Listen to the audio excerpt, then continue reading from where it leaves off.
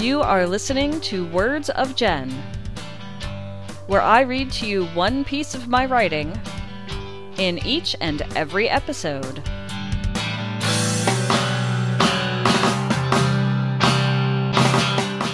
This is Jen, and you are listening to Words of Jen, episode number 20.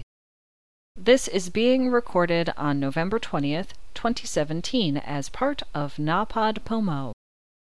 In this episode, I'm going to share with you a piece that I wrote on April 8th, 2017, on a Tumblr blog that no longer exists. I have since moved it to bookofjen.net, where you can find episodes of this podcast as well as each of the pieces of writing that I read. This particular piece started off with no links to it at all. It was just sort of a what was on my mind kind of piece, and since then I have updated the post with links to relevant stuff within it, so you can find out more beyond what I read that was in the piece. I've got more details and background and stuff if anyone happens to care, so it's all there. This piece is titled, Why I Deleted All of My Political Posts. I've always been fairly well informed about politics, but I really started digging into it shortly before the 2016 primaries. The Democrats were running Bernie Sanders, who was previously an independent, and Hillary Clinton, who was previously Secretary of State. The Republicans were running an entire clown car of candidates. Right away, I knew this election cycle would be different. So I started writing blog posts about the primaries and caucuses on my personal blog.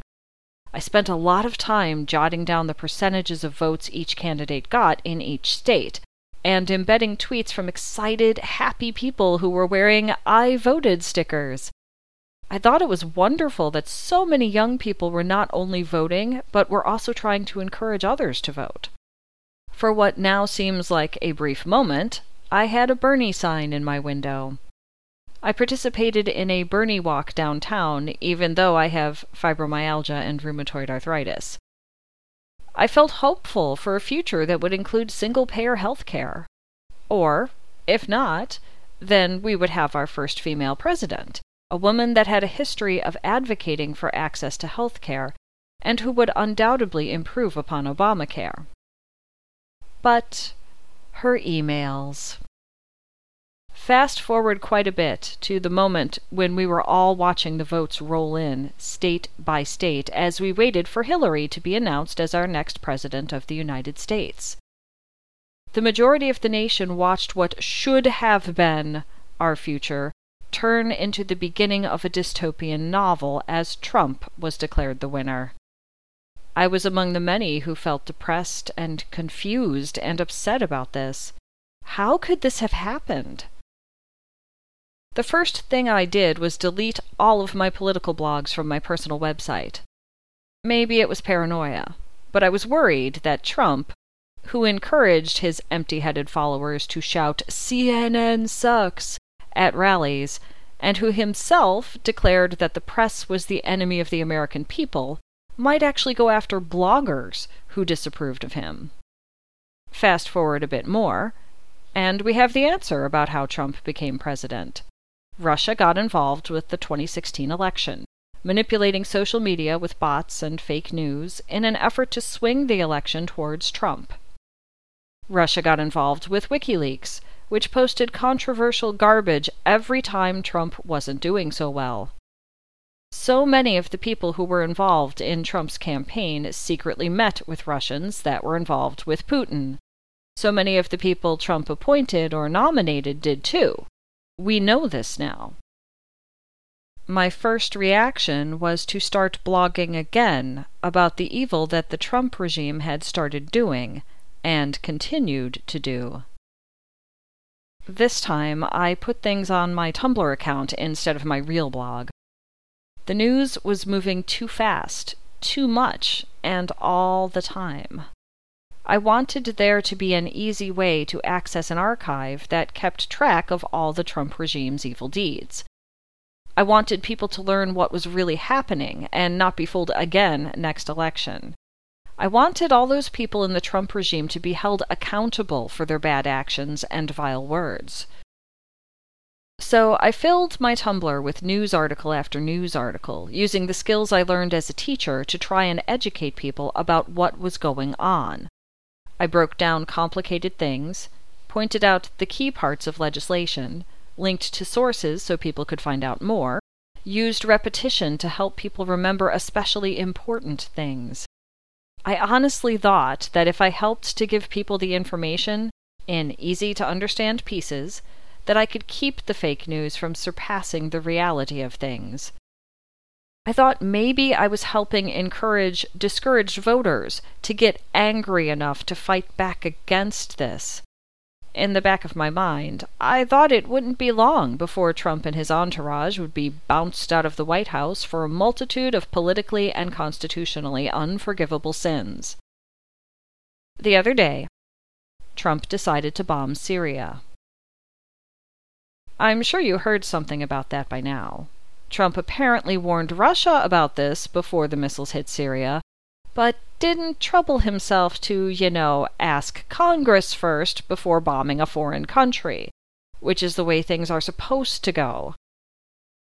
And this made me rethink things. The things I've been blogging about made me very aware that we now have a one-party government.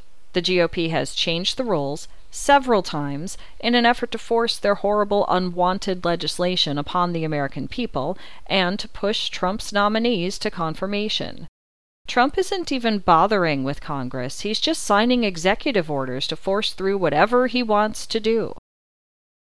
Nothing I posted was going to make any difference. In the meantime, I realized that being acutely aware of everything the Trump regime had done was quite literally making me sick. I'm not healthy to begin with. I have rheumatoid arthritis, fibromyalgia, and severe allergies. I was going through a really bad spring pollen season and was in a lot of pain. Stress makes all of my chronic illnesses worse. So, I stopped blogging about politics. I deleted almost all of the political Tumblr posts that I made, or reblogged. I am not healthy enough to keep this up. Hopefully a healthier person out there has been doing what I was trying to do and is able to continue doing it. Garrison Keillor wrote something shortly after Trump was announced the winner of the 2016 election. It was titled, "Trump voters will not like what happens next." The part that sticks with me is this. Quote, "We liberal elitists are now completely in the clear. The government is in Republican hands. Let them deal with him. Democrats can spend 4 years raising heirloom tomatoes, meditating, reading Jane Austen, traveling around the country, tasting artisan beers, and let the Republicans build the wall and carry on the trade war with China, and deport the undocumented and deal with opioids, and we Democrats can go for a long, brisk walk and smell the roses." When I first read that, it sounded like he was advocating that Democrats just give up and step out of politics for a while. It actually made me kind of angry. Now, more than ever, we need healthy people to fight against the evils that have happened and that are coming. But now, months later, in the midst of a terrible allergy season that has completely depleted my energy, I see some wisdom in Keillor's words. I physically and emotionally cannot continue fighting against the Trump regime in the way that I have been trying to do. So, I'm going to use Keillor's words as permission to step aside and take care of my bad health. And I want those of you who are also pushed to their limits to take his advice too. Raise some heirloom tomatoes and read some Jane Austen. Maybe the best way for people like me, who have bad health, to fight back is simply to live through it all and tell future generations the truth about what went on. And that brings us to the end of this piece titled "Why I Deleted All of My Political Posts." If you enjoyed listening to me read this piece, you can find more episodes of Words of Jen at bookofjen.net.